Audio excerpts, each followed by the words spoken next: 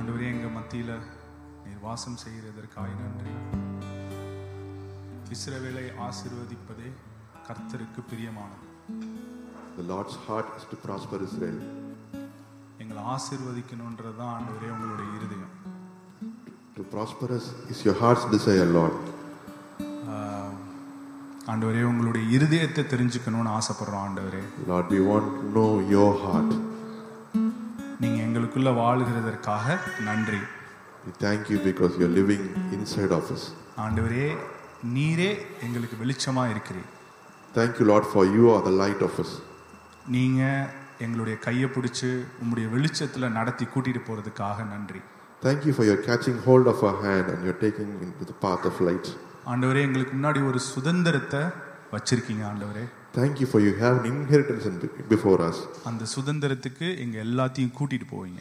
Thank you for your leading us towards that inheritance.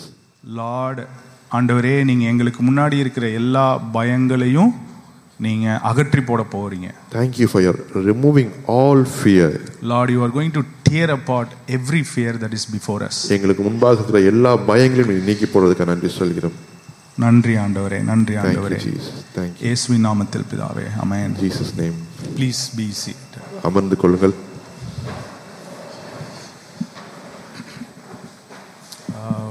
Check. போன வாரமே pastor சொன்ன மாதிரி கொஞ்சம் பேத்த கூட்டிட்டு பாஸ்டர் வந்து ஒரு சின்ன ரிட்ரீட் கிடையாது, ஒரு கான்ஃபரன்ஸ் அல்லது அவங்க கூட கொஞ்சம் பேசணும் அப்படின்றதுக்காக கூட்டிகிட்டு போயிருக்காங்க. போன வாரம் சொன்ன மாதிரி இப்போ அவங்கள கூட்டிகிட்டு போயிருக்கிறதுனால நீங்கள் வந்து you are not invited or included அப்படி கிடையாது. உங்களை திரும்ப கூப்பிட்டு போவாங்க. ஜஸ்ட் ஏதாவது டைம் ஷெட்யூல் அவைலபிளாக இருக்கும்போது உங்களை கூட்டிகிட்டு போவாங்க, அவ்வளோதான். So, as Pastor told last week, he has taken few couples to a gathering to drive the vision. So just because you are here, it does not mean that you are not included or you are not invited. With this time schedule and with this for this time limited people are there. Next time and when the next availability comes, you all will be included and you will you don't have to feel disappointed for that. சரி, இன்னைக்கு கொஞ்சம் பேர் தான் இருப்போம். We'll have some heart-to-heart conversation. Of course, I have lot to கொஞ்சம் பேர் தானே இருக்கோம். நம்ம வந்து பேசலாம், ஃப்ரீயாக பேசலாம் அவங்க கூட அப்படின்னு நினச்சிட்டு, எனக்கும் என் ஹார்ட்டில் நான் என்ன ஷேர் பண்ணணுமோ அது இருக்குது. சரி, உங்ககிட்ட கேட்கலாம், நீங்கள் எப்படி இதை எடுத்துகிட்டு போகணுன்னு நினைக்கிறீங்க அப்படிங்கிறது என் ஆசை.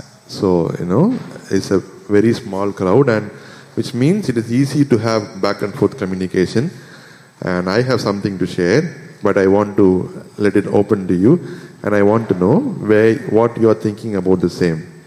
அதனால நான் பேசும்போது நீங்க ரெஸ்பாண்ட் பண்ணணும்னு எதிர்பார்க்குறேன். நீங்க திரும்ப என்கிட்ட பேசணும் அப்படின்னு. So the expectancy that we have before you is, as we are asking you something, please respond, because that is the expectancy that we are setting forth before we start. ஒன்றும் தப்பு கிடையாது. இப்போ பேசும்போது கேள்வி இருந்துச்சுன்னா நிப்பாட்டி கேளுங்க. When we talk, if there is some question that is popping up on your mind, please feel free to ask. ஏன்னா கோல் என்னன்னா நமக்கு புரியணும், நம்ம என்ன செய்யறோம்னு புரியணும். அது வந்து அந்த மிச்சுவலாக இருக்கணும், அந்த understanding. So the goal behind this conversation is understanding, and we should all stand in a mutual place. So that's the goal behind this conversation. ஏன்னா என்ன ஒரு பயம்னா, ஸ்கூல் காலேஜ் படிக்கும்போது 9 o'clock ஒரு கிளாஸ் ஆரம்பிக்குதா, 9:40 எப்படா ஆகுன்னு இருப்போம். அந்த ஆள் என்னமோ நடத்தி போட்டோம். 9:40 ஆனா அடுத்த கிளாஸ்க்கு போகலாம் அல்லது கேன்டீன் போகலான்ற கோல். இப்போ அதே செட்டப்பு தான், கொஞ்சம் டிஃப்ரெண்ட்டு. இங்கே நான் இங்கே நிற்கிறேன், நீங்கள் அந்த பக்கம் உட்காந்துருக்கீங்க. இப்போ வீட்டுக்கு போகும்போது கறி எடுத்துகிட்டு போகணும் அல்லது மத்தியானம் சமைக்கணும். செட்டப்பு தான் வேறையே தவிர சினாரியோ ஸ்கிரிப்ட் எல்லாம் ஒரே ஸ்கிரிப்ட் தான். Right from school times, we are following a pattern in the school period. When this teacher will go out, when can we go for a PT period, or when can we go for a snacks break, is what runs in our mind. Similar scenario, put it into the church now. The same thing, one guy is preaching, when this guy will shut his mouth, when will we leave out of this place, run out of this place, buy some chicken or mutton, make some curry, eat, sleep, repeat. So we are thinking all about that in our mind. Okay, so அதனால நீங்கள் respond பண்ணணும்னு எதிர்பார்க்குறேன். இன்னைக்கு வந்து என்ன பேசணும்னு நினச்சேன்னா, ஆவிக்குரிய சத்தியங்கள் அல்லது ஆவிக்குரிய நிஜங்கள்னு ஒன்று இருக்குது. அதுக்கப்புறம் நம்ம வாழ்க்கையில் நம்ம கண்ணுக்கு தெரிகிற காரியங்கள் அல்லது நம்மளால் உணரப்படுகிற காரியங்கள், த நேச்சுரல் திங்ஸ், அதுவும் இருக்கு. So there are two bifurcations. One is the spiritual realities, and then there is the natural realities that we can feel and know. நம்ம ஒத்துக்கிறோமோ இல்லையோ, ஆவிக்குரிய நிஜங்கள் வந்து இந்த பூமியில் உள்ள அல்லது இயற்கையான காரியங்களை ஆளுகை செய்யும்படி தான் ஒரு காட்ஸ் பிரின்சிபல் அல்லது தேவன் அது ஒரு நிர்ணயிக்கப்பட்ட ஒரு விஷயமா இருக்கு. So by the principal decision of God, the spiritual realities were created in such a way that it dominates the physical realities. அப்படி இருக்கும்போது என்ன மாதிரியான காரியங்கள், இப்போ என்ன குறிச்சதா இருக்கட்டும் அல்லது என்னை சுற்றி உள்ளவங்க, அந்த விஷயத்தில் நான் என்ன நம்புகிறேன் அப்படிங்கிறது ரொம்ப முக்கியமாக இருக்குது. ஃபண்டமெண்டலாக அடிப்படையாக நான் என்னை பற்றி என்ன நம்புகிறேன், என்னை சுற்றி உள்ள காரியங்களை என்ன நம்புகிறேன் அப்படின்னு ரொம்ப முக்கியமாக இருக்குது. So when we talk about this, the foundational belief of what I believe about myself and what I believe about the people around me is very very important. அதாவது இப்போ ஃபார் எக்ஸாம்பிள் என்ன ஏஞ்சல்னே நினச்சிக்கோங்களேன். திடீர்னு நீங்கள் வீட்டில் இருக்கும்போது உங்கள் கனவுலையோ அல்லது இப்போயே நான் நேராக வந்து உன் வாழ்க்கை ரொம்ப அழகாக இருக்கும், நீங்கள் ரொம்ப நல்லா இருப்பீங்க, உங்களுக்கு பிரச்சனையே இருக்காது, காசு வேணுமா ஒரு 5 கோடி ரூபா வச்சுக்கோங்க, வேற என்ன வேணும் எல்லாம் கேட்டு அப்படி ஜினி மாதிரி விஷ் பண்ணுறேன்னு வச்சுக்கோங்களேன், நம்ம ஹார்ட்டு அது எப்படி சாத்தியம், நம்பாது. So imagine if I'm a genie coming to you and saying, hey, your life is going to be super good. Oh, you have a money problem? I'm going to give you 5 crore rupee and I'm going to give you a peaceful life, no fight with your wife. If I'm going to say all these things, இது இவன் சேர்த்துக்கிட்டான். பிரச்சனை இல்லாத வாழ்க்கைனா அதானே. Correct தான். நமக்கு என்ன பிடிச்சிருக்கோ சேர்த்துக்கலாம் எல்லாத்தையும். So when you do all these things, and if he say if the genie says, I'm going to give you all this, your heart will not believe. என்னடா சும்மா உற்சாகத்தனமா பேசிக்கிட்டு இருக்க அப்படின்னு நமக்கு தோணும் உள்ள இருந்து. இப்போ அதே வந்து நான் உங்களை வார்ன் பண்றேன்னு வச்சுக்கோங்க, ரொம்ப கேர்ஃபுல்லா இருங்க இந்த வீக்கு, ஐ எம் சீயிங் சம்திங்னா அதுக்கு வந்து யாரும் வந்து இப்படிலாம் கேள்வியே கேட்க மாட்டோம். அப்படியா இப்ப பாடுறா அப்படின்ட்டு வந்து will be so vigilant. On the other side, if I send a warning message saying, I sense something is happening to you this week, so be cautious. You don't even have to repeat, you don't even have to ask what are you seeing, what is there. You will be very very cautious and very vigilant.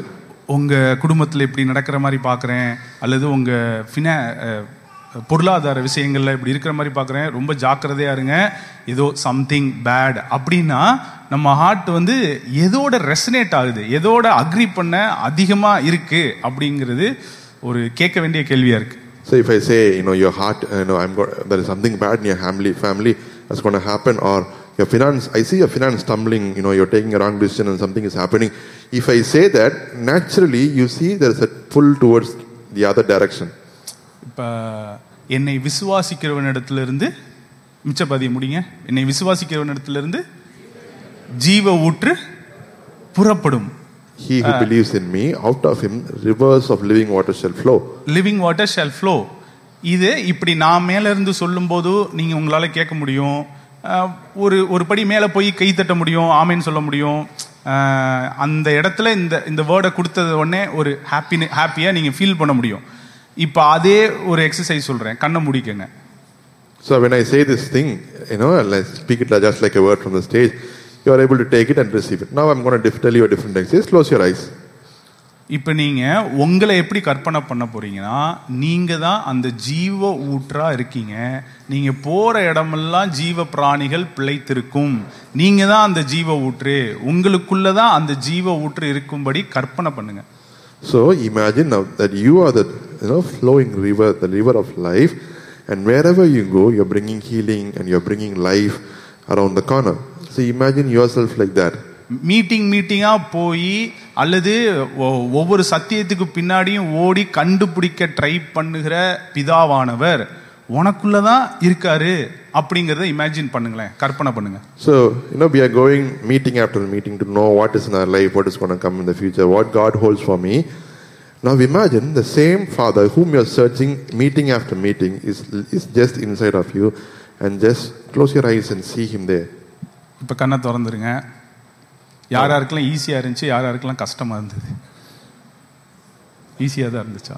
பரவாயில்ல. எனக்குலாம் ரொம்ப கஷ்டமா இருந்தது. இப்பதான் ஒரு 3 நாளைக்கு முன்னாடி உனக்குள்ள இருந்து ஜீவ ஊற்று புறப்படும்னா உடனே அப்படியா அப்படின்ற மாதிரி இருந்தது. ஏன்னா இப்ப காடி வர்ஷிப் பண்ணும்போது சொன்னான்ல, ஆண்டவர் நல்லவர் நம்புறது ஈஸி, நான் நல்லவன் நம்புறது தான் இப்ப கஷ்டம்.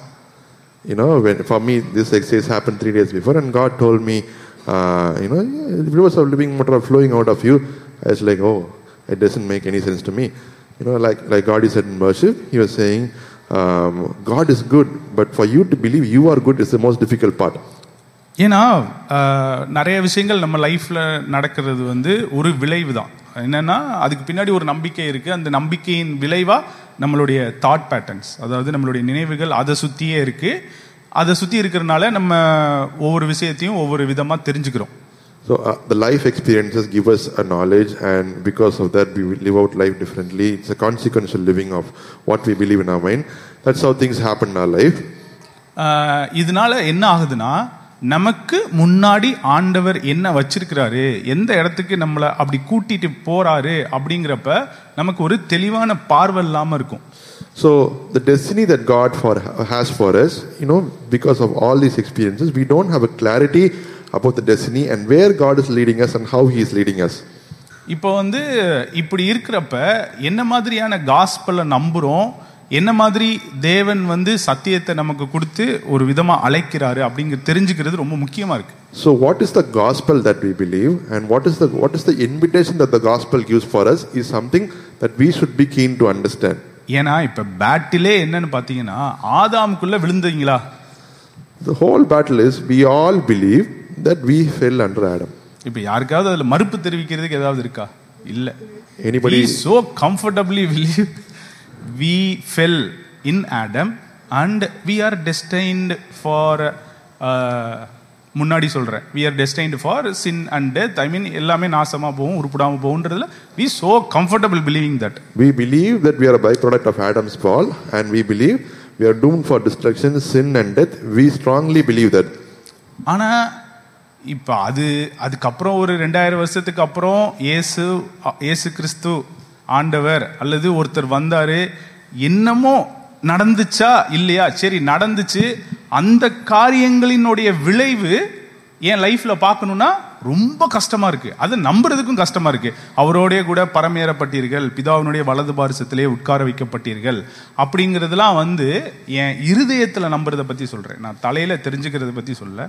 ஏன்னா இப்ப 2000 வருஷமா அதை தானே ப்ரீச் பண்ணிட்டு இருக்கோம், பேசிட்டு இருக்கோம். ஆனா அதை நம்புற என்னால கஷ்டமா இருக்கு, முடியல. So when we are talking about this, it is for us to believe the consequences of Adam's fall is very, very easy. But 2000 years later, Christ has done something, and to believe that effect will manifest in our life, it is very difficult, especially to believe in our heart. We know that in our mind level, but to believe it in our heart, it is very, very difficult. So என்னுடைய point இன்னைக்கு என்னன்னா, we have to know நாம் எதற்காக நமக்கு ஒரு destiny இருக்குன்னு சொல்லும்போது அந்த டெஸ்டினி என்ன எதை நமக்கு இன்ஹெரிட்டன்ஸா கொடுத்து டே இங்க வாடான்னு ஆண்டவர் கூப்பிடுறது வந்து நமக்கு தெளிவா தெரியணும். So what is the destiny that we have, and what is the invitation that God is giving us, and we should know where he is calling us. அந்த ஃபண்டமெண்டல் பிலீஃப்ல இருந்து தான் நம்மளுடைய தாட் பேட்டர்ன்ஸ் எல்லாமே ஓடும். அதாவது நம்மளுடைய நினைவுகள் எல்லாமே அதை சுத்தி தான் இருக்கும். So when we know that, we know that's when our thought patterns will change and will flow from that. ஒருவேளை அதுல நம்மளுடைய ஹார்ட், நம்மளுடைய இருதயம் நிலை வரப்படவில்லை என்றால் ஒரு மாதிரி ஆங்ஸியஸா அல்லது பயம் உள்ளவர்களா அப்படியே தான் சுத்திக்கிட்டே இருப்போம். So if our heart is not established in such a truth, we'll still be anxious, we'll still be hypervigilant, we'll have shame, and all these things will keep going. ஆண்டவர் என்ன பண்றாரு, இஸ்ரேலுக்கு ஒரு வாக்குத்தத்தம் கொடுக்கிறாரு, பாலும் தேனும் ஓடுகிற தேசத்தை உங்களுக்கு சுதந்திரமா கொடுப்பேன் அப்படின்னு சொல்லி கூட்டிட்டு வந்து என்ன பண்றாரு, டே போய் சர்வே பண்ணிட்டு வாங்க அப்படி சொல்றாரு. God is promising Israel, I'm going to give you a land flowing with milk and honey. He said, I am going to give. He just tell, go and survey and see the land, how is it, and come back. போய் survey பண்ணிட்டு வந்து ஆக்சுவலாக என்ன survey பண்ண சொல்லி அனுப்புறாரு. சரி, வாக்குத்தத்தம் கொடுத்ததுக்கு ஏற்ற மாதிரி இந்த லேண்ட் இருக்கா அப்படின்னு சொல்லி பார்க்க அனுப்புறாரு. ஆனால் இவனுங்க எக்ஸ்ட்ராவா கொடுத்த காசுக்கு எக்ஸ்ட்ராவா வேலை பார்க்குறோன்னு சொல்லி என்னென்ன பண்ணுறானுங்க, இல்லை இவனுங்க இருக்கானுங்க அவனுங்க இருக்கானுங்க, அந்த ரியல் எஸ்டேட் ஏஜென்ட் உட்காந்துருக்கான், ஒரு பொலிட்டீஷியன்ஸ் அங்கே வந்து உட்காந்துருக்கான், அந்த இடம்லாம் நமக்கு கிடைக்குமான்னு தெரியல அப்படின்னு ஒரு ரிப்போர்ட் வந்து கொடுக்குறானுங்க. So these people, they were told to check how the land, just go and check if the honey is flowing or milk is flowing, come back and say that was what was asked of them. But these guys went and saw, oh, there are giants, there's a politician here, there is this guy there, so there is no way we can go in. That's the report that they brought and came to the camp. எபிரேயர் 4 படிக்கிறோம். சரி, நான் வாசிக்கிறேன். எபிரேயர் 4:1 வாசிக்கிறேன். ஆனபடியினாலே அவருடைய இளைப்பாறுதலில் பிரவேசிப்பதற்கேதுவான வாக்கு தத்தம் நமக்குண்டாயிருக்க உங்களில் ஒருவனும் அதை அடையாமல் பின்வாங்கி போனவனாக காணப்படாதபடிக்கு பயந்திருக்க கடவோம். Hebrews 4:1.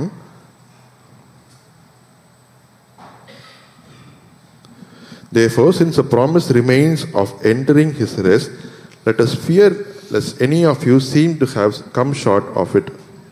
இத டிபிடில போடுங்க.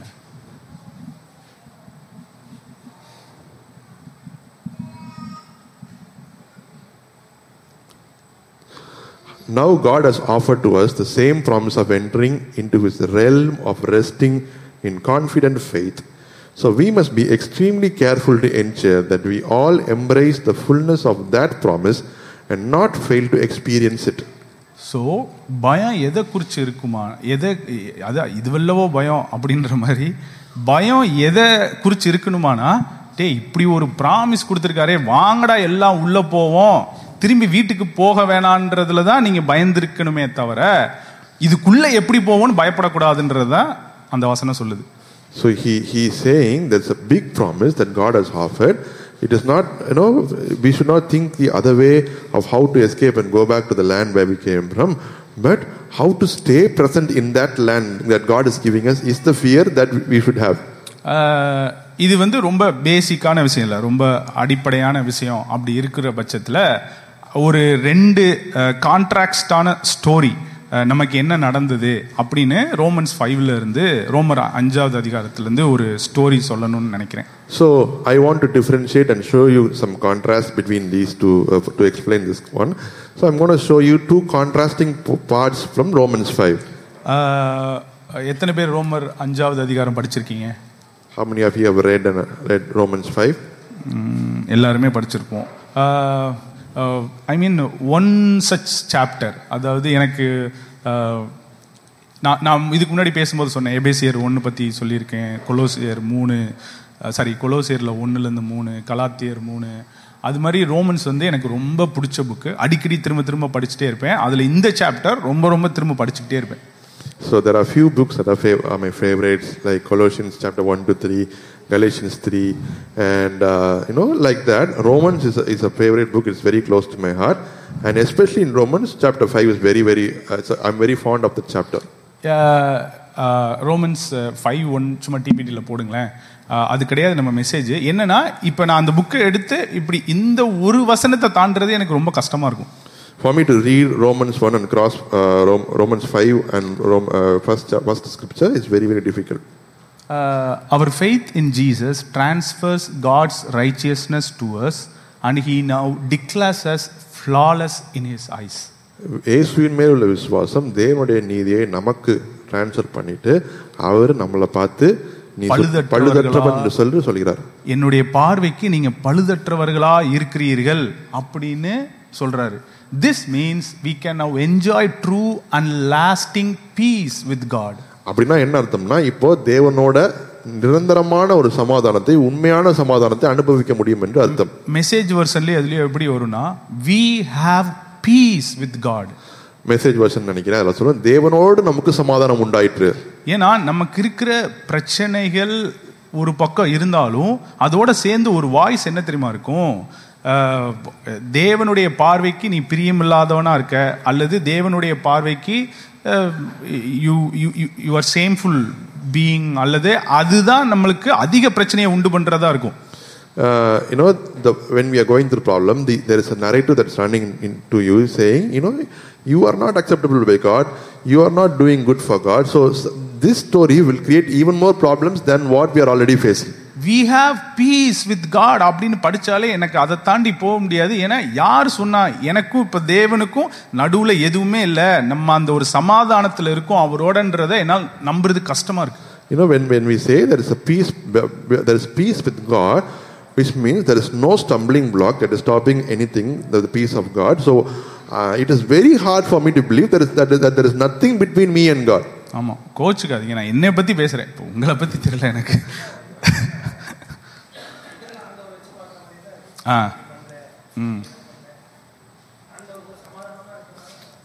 சமாதானமா இருக்கிறோம் அப்படின்றது நம்ம இன்னுமே தான் கஷ்டமா இருக்கு. For us to believe that we have peace with God is still very difficult. இன்னுமே அது கஷ்டமான காரியம் தான் இருக்கு. ஏன்னா நாம என்ன சுவிசேஷத்தை நம்புறோம், அந்த சுவிசேஷம் நமக்கு எப்படி பிரசங்கிக்கப்பட்டது, அந்த ஃபர்ஸ்ட் தடவை அந்த சுவிசேஷத்தை வாங்குறோம்ல, அதெல்லாம் ரொம்ப முக்கியம். So what gospel was presented to us, the first time when we heard gospel, how we are receiving it, all these play a major role. இப்ப செக்சுவாலிட்டி கான்ஃபரன்ஸ் அட்டெண்ட் பண்றோம் கொஞ்சம் பேர். A few of us are attending the sexuality classes that's happening week on week. அதுல நிறைய விஷயம் சொல்லி தராங்க. They are teaching us a lot of stuffs there. அப்ப மேஜரா நமக்கு நிறைய வாய்ப்புகள் கிடைக்குது. நம்ம செல்ஃப் ரெஃப்ளெக்ட் பண்ணி நமக்கு சின்ன வயசுல நடந்த விஷயங்கள், நம்ம கடந்து வந்த பாதைகள், அதெல்லாம் குறித்து நம்ம நிறைய திரும்பி போய் விசிட் பண்ண நமக்கு உதவியா இருக்கு. So there is a lot of opportunity that is given for people who are attending the conference. They are taking time to go take a note and reflect what has happened in their life, sit back, reflect, think, come and talk about that. அப்ப எனக்கு சின்ன வயசுல என்னால ஒரு இன்சிடென்ட்டை point பண்ண முடியல, but என்னால என்ன டீப்பா ஃபீல் பண்ண முடியுதுன்னா, ஒரு ரிஜெக்ஷனா நீ தேவைப்படாதவன் அல்லது ஏற்றுக்கொள்ளப்படாதவன், அந்த மாதிரி ஏதோ ஒரு பொய்யை நம்பிட்டு இருக்கேன். So I'm not able to specifically point an incident and say this happened in my life, because of that I'm believing this thing, but I'm able to feel when I browse through my childhood thing, I'm able to see, I'm feeling rejection. I'm feeling rejection ஒரு feel ஆகுது. இப்ப ஒரு gospel நமக்கு சொல்றாங்க. Now they are presenting the gospel to us. இதுதான் கதையில ரொம்ப முக்கியமான இடம். This is the twist of the story. அந்த சுவிசேஷத்துல என்ன சொல்றாங்கன்னா, இயேசுவை ஏற்றுக்கிட்டேனா நீ இதுல இருந்து தப்பிச்சு, எதுல இருந்து தப்பிச்சுன்னா நரகத்துக்கு போகாம தப்பிச்சிடலாம். எனக்கு ஃபர்ஸ்ட் சொன்னது ஒரு சில விஷயங்கள்லாம் சொல்லி அழிவுல இருந்து நீ மீட்டுக் கொள்ளப்படுவ, இயேசுவை ஏத்துக்கிட்டேனா அப்படின்னு சொல்லி பிரசன்ட் பண்ணும்போது, எனக்கு இருந்த பிரச்சனைகள்னால அது எனக்கு எப்படி தெரியுதுன்னா, அப்ப இதை ஏத்துக்கிட்டு நம்ம என்ன பண்ணணும், இதை பிடிச்சுக்கணும்.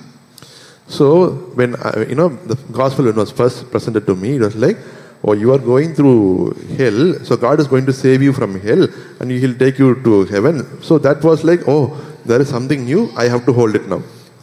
முடிவு பரியந்தம் நிலை நிற்பவனே ரட்சிக்கப்படுவான். He who faithfully stands till then will be saved. இப்போ என்ன பண்ணணும்னா, என் ரட்சிப்பை நான் என்ன பண்ணணும், பெற்றுக்கணும். ஃபர்ஸ்ட் ரட்சிப்பை பெற்றுக்கணும், அப்புறம் அந்த ரட்சிப்பை காத்து கொள்ளணும். யோசிச்சு பாருங்க, ஏற்கனவே நான் எங்க இருந்து வரேன், நான் தேவையற்றவன், ஏற்றுக்கொள்ளப்படாதவன் அப்படின்ற ஒரு நம்பிக்கையிலிருந்து வரும்போது இப்படி ஒரு சுவிசேஷங்க எனக்கு பிரசங்கித்தா நான் என்ன பண்ணுவேன்?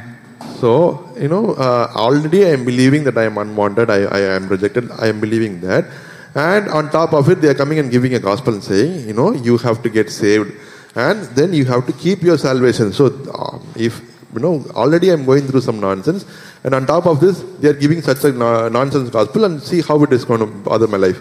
So நான் எப்படி என் உறவுகளை அனுபவிச்சனோ அதே பெயிண்ட காட் மேல அடிச்சு, இப்போ என்னன்னா அவர் சேரை கெட்டிமா பிடிச்சுக்கிறேன், விட்டா ஓடிடுவார். So whatever I face with my friends or communities or whatever it is, I am painting the same picture on God and I am holding Him tight so that I can't bear. இந்த ஒரு meme பார்த்துருக்கீங்களான்னு தெரியல, swimming பூல்ல ஒரு பையன் இருப்பான், ஒரு கம்பியை பிடிச்சிட்டு அவங்க அம்மா நிற்பாங்க கூட, அம்மாவே யாரோ நிற்பாங்க, கத்துவான், தண்ணிக்குள்ள முங்க போற மாதிரி ஓன்னு கத்துவான். கத்துனவனே யாரோ வந்து மண்டையில அடிப்பாங்க. இப்படி எந்திரிச்சு நிப்பான்ல, தண்ணியே இவ்வளவுதான் இருக்கும் அவனுக்கு. ஆனா இப்படி சாஞ்சு இருக்கிறனால நமக்கு ஃபர்ஸ்ட் எப்படி இருக்குன்னா, விட்டா அவ்வளவுதான் முங்கிடுவான் போலன்னு இருக்கும். கத்துவான், அழுவான். அவனை ஒருத்தர் மண்டையில தட்டி ஏச்சி காலை கீழே வை அப்படின்னோடனே இன்னொன்னு இவ்வளவுதான் இருக்கும் தண்ணி. அதுதான் நம்மளுடைய ரட்சிப்போட வாழ்க்கை. இவ்வளவு நாள் நம்ம வாழ்ந்தோம்ல ஒரு கிறிஸ்துவ வாழ்க்கை. இதுக்கு மேல ஒரு எக்ஸாம்பிள் கிடையவே கிடையாது.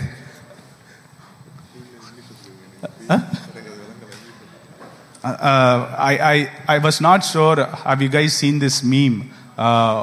One small fellow, okay, he is seen in the swimming pool struggling for his life, okay, holding dearly for his life. If someone has not saved him, he would be drowned in that swimming pool. Suddenly after that, I'm not really sure, his friend or someone comes and hits him on his head and tell him, Eji, put your feet down, man. There is no, you will not drown. So he will put his feet down, and if he really look at the situation, the water level will be only at his hip level. There is no chance for him to drown. This is the exact depiction of how we are trying to live our Christian life. புரிஞ்சுதா? எப்படி நம்ம கிறிஸ்துவ வாழ்க்கையை வாழ்றோங்கிறதுக்கு இதை விட ஒரு perfect example. ஏதோ நம்ம எதையோ பிடிச்சி வச்சுக்கிட்டு எதையோ, அதாவது நான் ஆசீர்வாதமா இருக்கணும்ன்றது ஆண்டவருடைய விருப்பமா என்னோட விருப்பமா? To be prosperous, is it my desire or is it God's desire? அப்படி இருக்கிறப்ப எதுக்கு நான் என் ஆசீர்வாதத்தை தேடியே ஓடிக்கிட்டு இருக்கேன்? எதையோ செஞ்சு முடிச்சிடலாம், எதையோ வளைச்சிடலாம், என்னமோ பண்ணலான்னு ஏன் ஒரு ஓட்டத்திலேயே இருந்துட்டே இருக்கேன்?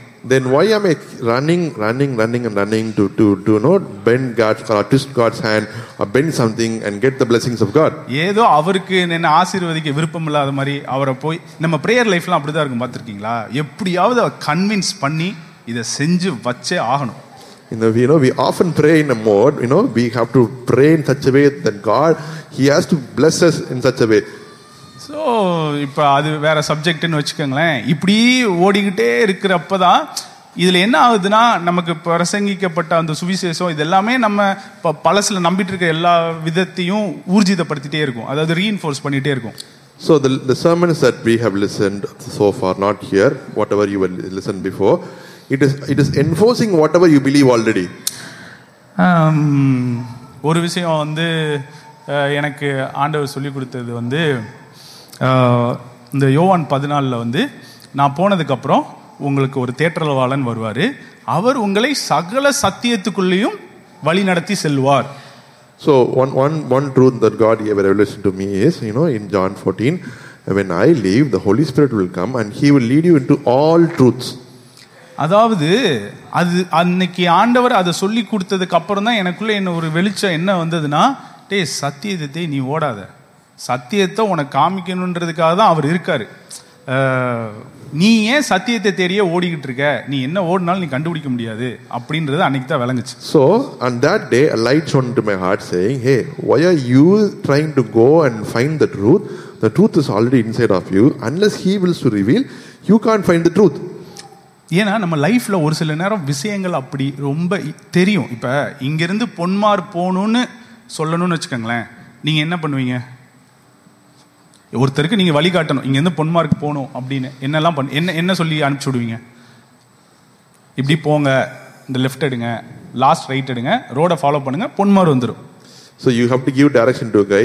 You have to say from church you have to go to Ponmar. So you will give him a direction saying, no, go here, take a left, and the last take a right, then go follow the road. You will end up in Ponmar.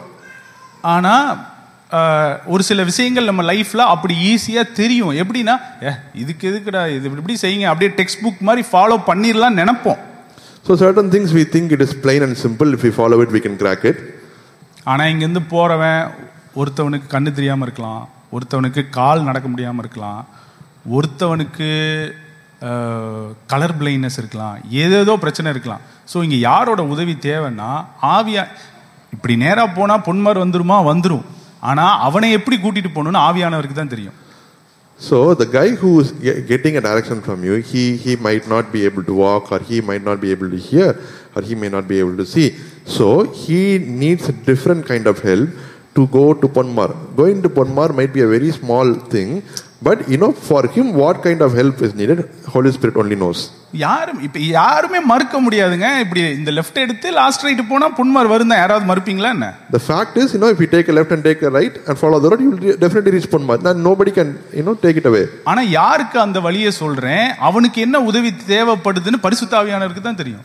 So to whom I am sharing this information or giving the direction, and exactly what does he need to go to that place, only Holy Spirit knows. நீ அதாவது ரொம்ப pathetic தான் இருந்தாலும் என்ன பண்றது, ஒத்துக்கிட்டு தான் ஆகணும். ஆவியானவர் ஒரு பெரிய ரோல் ப்ளே பண்றாரு என் வாழ்க்கைன்னு யாராவது தைரியமா சொல்ல முடியுமா? கொஞ்சம் திரும்பி பாருங்களேன். அதாவது இன்னைக்கு பஸ் வருமா வராதா, அப்படி இல்லைன்னா பெட்ரோல் தீந்து போச்சுன்னா அந்த ஸ்டில் ஸ்மால் வாய்ஸ் எல்லாம் ஓகே தான். அவர் சொல்றாரு நம்மளை நிறைய விதத்துல பாதுகாக்கிறாரு, ஓகே தான். அதை விட பெருசா ஒரு சத்தியத்தை காமிச்சு நம்மளை அந்த இடத்துக்கு அழைக்கிற மாதிரியான ஆவியானவரை பெருசா ஏதோ ஒரு ரோல் பெர்ஃபார்ம் பண்ற மாதிரி தெரியுதா? In our daily walk of life, you hear the still small voice of God, and that is all good. But for are you able to see there is a Spirit who is showing you the truth and the reality and pulling you and aligning you into the truth and reality? அதாவது யார் தலையில green light தெரியுது, யார் தலையில red light தெரியுது, இந்த சந்து வழியா போலாமா வேணாமா, இன்னைக்கு இதை சாப்பிடலாமா வேணாமா, அதாவது நம்மளுடைய ஆவியானவர் நம்மளுடைய வாழ்க்கையில பங்களிக்கிறாருன்னு சொல்றதோட பெரிய சாட்சியெல்லாம் கொஞ்சம் திரும்பி பாருங்களேன். மேக்சிமம் இவ்வளவுதான் இருக்கும். If you say, Holy Spirit has led me or He has been a part of my life, if you turn back and see, you will be able to say some small incident like, in this decision God helped me, in this decision God helped me. That is all you will be able to say. But He is the person who knew first hand-ஆ ஒரு நபருக்கு பிதா இப்படிதான் இயேசுவை நேசிக்கிறாரு, அவங்களுக்குள்ள இப்படிதான் ஒரு ஜீவன் இருக்கு அப்படிங்கிறத ஃபர்ஸ்ட் ஹேண்டா எக்ஸ்பீரியன்ஸ் பண்ணி, இயேசு இப்படிதான் தன்னை குறிச்சு நம்புறாரு, தான் பிதாவை குறிச்சு நம்புறாரு, இப்படிப்பட்ட ஒரு வாழ்க்கை தான் அவங்களுக்குள்ள ஒரு நதி மாதிரி ஃப்ளோ ஆயிட்டு இருக்குன்ற ஃபர்ஸ்ட் ஹேண்ட் எக்ஸ்பீரியன்ஸ் இருக்கிற ஒரே ஆள் அவர் தான். There is a life between the father and son. This is how they are there. This is how they are experiencing each other, and he exactly knows how the father is. And that truth, there is only one person who knows it to the very deepest level, to the truest level. That is the Holy Spirit. And நற்செய்தி என்னன்னா அதே ஆவியானவர் தான் இப்ப எனக்குள்ளேயும் உங்களுக்குள்ளேயும் வாசம் செய்றாரு. And the gospel or the true unbelievably true message is that very same Holy Spirit who knows what's happening in the Trinity between the Father and Son, He is the exact Spirit is living inside of you, the same Spirit. So என்ன ஒரு விஷயத்தை என்ன நம்புறோம், என்ன மாதிரியான வாழ்க்கைக்கு நம்மளை அழைக்கிறார்ன்றது ரொம்ப முக்கியம். நான் அந்த வசனத்தை வாசிக்கிறேன். So towards what destiny God is calling us is very very important. அப்படியே வசனத்தை தான் வாசிக்க போறேன். ஒன்றும் பெருசா இன்டர்பிரேட் பண்றதுக்குலாம் இல்லை, நீங்களே புரிஞ்சுக்குவீங்கன்னு நினைக்கிறேன். ரோமர் 5:12, Romans 5:12. டிபிடியில் வாசிக்கிறேன், அது அப்படியே தமிழ்ல வாசிக்கிறோம். When Adam sinned, the entire world was affected. Romans 5:12 டிபிடியில் போடுங்களேன். When Adam sinned, the entire world was affected. ஆதாம் பாவம் செய்த பொழுது முழு உலகமும் பாதிக்கப்பட்டது.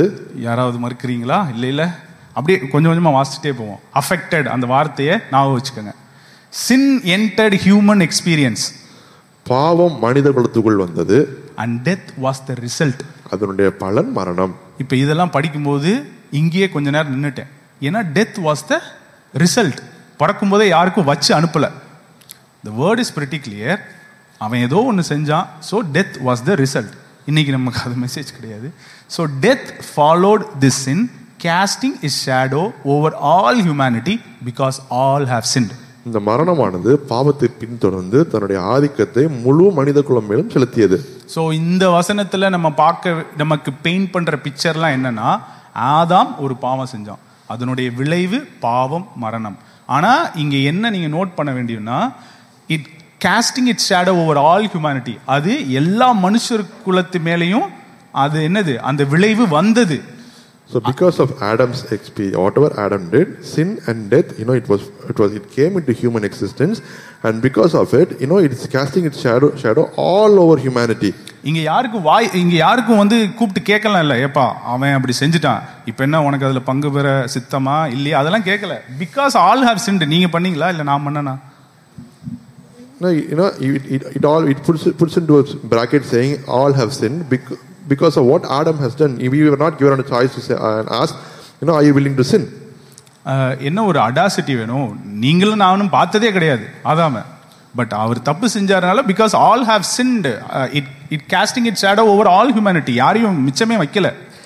We haven't seen Adam at all, but we believe that he sinned, and we just have to believe, and we are still believing that the death has its shadow cast over all humanity. 13 next வசனம் போங்க. Sin was in the world before Moses gave the written law, but it was not charged against them where no law existed. எழுதப்பட்ட நியாயப்பிரமாணம் வருவதற்கு முன்பாகவே பாவம் உலகத்தில் இருந்தது. ஆனால் நியாயப்பிரமாணம் கொடுக்கப்படாதனால பாவம் இருக்கவில்லை, நிலை நிற்கவில்லை. அப்படியே சீனை ஆதாம்ல கட் பண்ணிட்டு மோசஸ்க்கு வராங்க. மோசஸ் நியாயப்பிரமாணம் கொடுக்கறதுக்கு முன்னாடியே பாவம்னு ஒண்ணு உலகத்துல இருந்தது. ஆனா அதை யார் மேலையும் சார்ஜ் பண்ண முடியல, நியாயப்பிரமாணம் இல்லாததுனால. ஒருத்தவனை பிடிச்சி டே இந்த தப்பு செஞ்சுட்டே அப்படின்னு சொல்றதுக்கு ரிட்டனா எதுவும் இல்லை. அது நியாயப்பிரமாணம் வந்ததுக்கு அப்புறம் தான் வந்துச்சு. So now we are changing a scene from Adam to Moses. Sin was there even before Moses was there, and since there was no law, they could not charge it over any humanity, but still sin was there. Next verse. Yet death reigned as king from Adam to Moses, even though they had not broken a command the way Adam had. அதாவது ஆதாம் பாவம் செஞ்ச மாதிரி செய்யலைனாலும் பாவம் என்ன பண்ணுச்சான்? ஆண்டு கொண்டது அவங்க மேல. சாரி, மரணம் என்பது ஆண்டு கொண்டுச்சு. The first man Adam was a picture of the Messiah who was to come. முதலாவது ஆதாம் வரப்போகிற கிறிஸ்துவை குறித்த ஒரு நிழலாட்டமா இருக்கிறான். தமிழ்ல எப்படி இருக்குன்னா, ஒரே நிமிஷம் அந்த வசனத்தை வாசிக்கிறேன். அந்த ஆதாம் பின்பு வந்தவருக்கு முன் அடையாளமானவன் அப்படின்னு ஒரு பெரிய theological shift has to happen. இந்த இடத்துல நமக்கு பெயிண்ட் பண்ணது என்னன்னா, Adam is the origin of our story, humanity. கரெக்டா? So what we are believing is the human history starts with Adam. But இந்த வசனம் சொல்லுது ஆதாம் பின்பு வருகிறவருக்கு முன் அடையாளமானவன். அப்பன்னா இவர் மெயின் பிக்சர்ல ஹீரோவே கிடையாது. Adam is not the hero. கரெக்டா? இல்ல நான் ஏதாவது தப்பா இன்டர்பிரேட் பண்ணனா நான் முன்னாடி சொன்ன மாதிரி கேட்டுருங்க. So now since the scripture says Adam is the shadow of the true one that is coming, which means there is a true one and Adam is not the main hero in the story. அந்த ஆதாம் பின்பு வந்தவருக்கு முன் அடையாளமானவன் அப்படினா என்ன உங்களுக்கு புரியுது? What do you think when we say Adam is a shadow of the coming Messiah? முன் அடையாளமானவனா என்ன புரியுது? பின்னாடி யாரோ ஒருத்தர் வர போறாரு, அவருக்கு இவன் எக்ஸாம்பிளா இருக்கான். அப்ப யாரை ஃபாலோ பண்ணணும்? இது ரொம்ப முக்கியமான விஷயம். ஏன்னா நம்ம இன்னும் ஆதாமையே தான் நிறைய விஷயத்துல ஃபாலோ பண்ணிக்கிட்டே இருக்கோம். பின்னாடி ஒருத்தர் வராரு.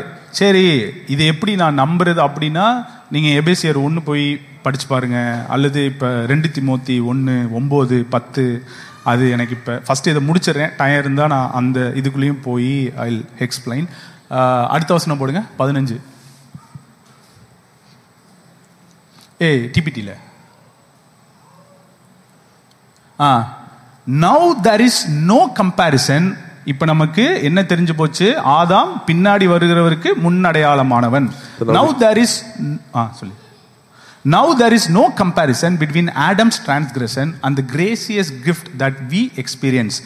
ஆதாம் செஞ்ச மீறுதலுக்கும் நம்ம அனுபவிக்கிற இந்த சுதந்திரத்துக்கும் கம்பேரிசனே பண்ண முடியாதுங்க அப்படின்னு சொல்லிட்டு, for the magnitude of the gift far outweighs the crime. இந்த கிஃப்ட் ஈவனுடைய மிகுதி பலன் பாவத்தின் பலத்தை விட அதிகமானது. என்ன புரியணும்னா, இப்போ உங்க லைஃப்ல பிரச்சனை இருக்கு, என்னமோ நீங்க தான் தப்பு செஞ்சீங்க, இல்லைன்னே சொல்லல, ஆனா அதை எதால ஓவர் பவர் பண்ண முடியும்? அப்படி இல்லைன்னா the magnitude of the grace, உங்க மேல உள்ள அந்த கிருபை எதை அவுட்வே பண்ணுனா, நீ என்ன கிரைம் உன் மனசு அல்லது என்ன கடந்து வந்திருந்தாலும் this grace can outweigh that crime. நீங்க you could do you could be a mess because of the choices that you have made, but because of the power of the gift, you can easily walk out of there and come. உடனே அடுத்து வராங்க, it's true that many died because of one man's transgression, but how much greater will God's grace and his gracious gift of acceptance overflow to many because of what one man, Jesus the Messiah, did for us. அதாவது என்னன்னா, ஒத்துக்கிறேங்க, ஒருத்த மீறுதல்னால எல்லார் மேலேயும் பாவம் ஆண்டு கொண்டது, மரணம் ஆண்டு கொண்டது, எல்லாரும் மரணத்திற்கு படுத்தப்பட்டார்கள். ஆனால் அதை தாண்டி பின்னாடி வர்ற மேசையா செய்யறது காரியம் அப்ப எவ்வளவு தூரத்துக்கு அவங்க வாழ்க்கையை அஃபெக்ட் பண்ணுன்னு பாத்துக்கங்க அப்படின்னு சொல்றாரு. அடுத்த வசனம், and this free flowing gift imparts to us much more than what was given to us through the one who sinned. அதாவது பாவம் செய்யப்பட்ட அவர் மூலியமா நம்ம வாழ்க்கையில ஏற்பட்ட காரியங்களை விட பின்னாடி அவருக்கு முன்னடையாளமாய் வருகிற இந்த மேசியா செய்ததின் மூலியமா நமக்கு செய்யற காரியங்கள் அதிகமா இருக்கும், நம்மளால கம்பேரிசனே பண்ண முடியாது அப்படின்னு சொல்றாரு. இதுக்கு டிரான்ஸ்லேட் தேவையில்லையா? சரி, okay. For because of one transgression we are all facing a death sentence with the verdict of guilty. ஒரு மீறுதல் நிமித்தமாக நமக்கு ஒரு மரண சென்டென்ஸ் கொடுக்கப்பட்டிருக்கு. நம்ம குற்றம் சாட்டப்பட்டவர்கள் அப்படின்ற பேக்ரவுண்ட் கீழ வந்துறோம். இது என் கூட சேர்ந்து சொல்லுங்க. For because of one transgression, we are all facing a death sentence. With the verdict of guilty. இது ரொம்ப பழக்கப்பட்ட விஷயம். அதாவது எந்திரிச்சு நின்னு எல்லாம் ஆமேன்னு சொல்லுவோம்.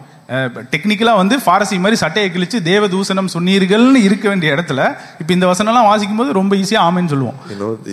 These are statements which are totally against God, but we still comfortably believe and say amen to this point. But this gracious gift leaves us free from our many failures and brings us into the perfect righteousness of God, acquitted with the words not guilty. இந்த கிருபையானது நம்முடைய அநேக தோல்விகளிலிருந்து மீட்டு கொண்டு பூரண நீதிக்குள்ளாக கொண்டு வந்து நீ குற்றமற்றவன் என்று நிரூபித்து காண்பிக்கிறது. சோ ரெண்டு சென்டென்ஸ், ஒரு சென்டென்ஸ் கில்ட்டி அப்படின்னு, இன்னொரு சென்டென்ஸ் என்ன சொல்லுது? Not guilty. இதை நல்லா ஞாபகம் வச்சுக்கோங்க. சென்டென்ஸ் அதாவது தமிழ்ல எப்படி சொல்றதுன்னா ஒரு ரெண்டு தீர்ப்பு. கரெக்டா ஆண்டி? தீர்ப்பு. நம்ம மேல ஒரு தீர்ப்பு இருக்கு. There are two judgments over you. One judgment is saying you are guilty, and there is another judgment that is saying you are not guilty.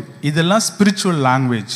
என்ன spiritual languageனா, when I hear few prophets அல்லது அந்த மாதிரி prophetic giftல இருந்து operate பண்றவங்க எல்லாமே இந்த I am judging or I am sentencing அப்படிலாம் சொல்லும்போது இதெல்லாமே spiritual languages that God uses, and it tells us our spiritual reality. When people, prophets declare, or few people whom I know who declare from the prophetic realm, what I come to sense is this is the reality that God is seeing me, and I take it. Next verse. So இப்ப இவங்க மேல they are not guilty அப்படிங்கிறது ஒரு தீர்ப்பாவே இருக்கு. I am not guilty is a sentence that is over them. ரொம்ப பிடிச்ச வாசனம். Death once held us in its grip. மரணம் ஒரு முறை எப்பயோ ஒரு முறை நம்ம அதனுடைய வலைக்குள்ள நம்ம அமைக்க வச்சிருந்துச்சு. And by the blunder of one man death reigned as king over humanity. ஒரு மனுஷன் சொதப்பனால மரணமானது ராஜா மாதிரி மனுஷ குலத்தை ஆண்டிட்டு இருந்துச்சு.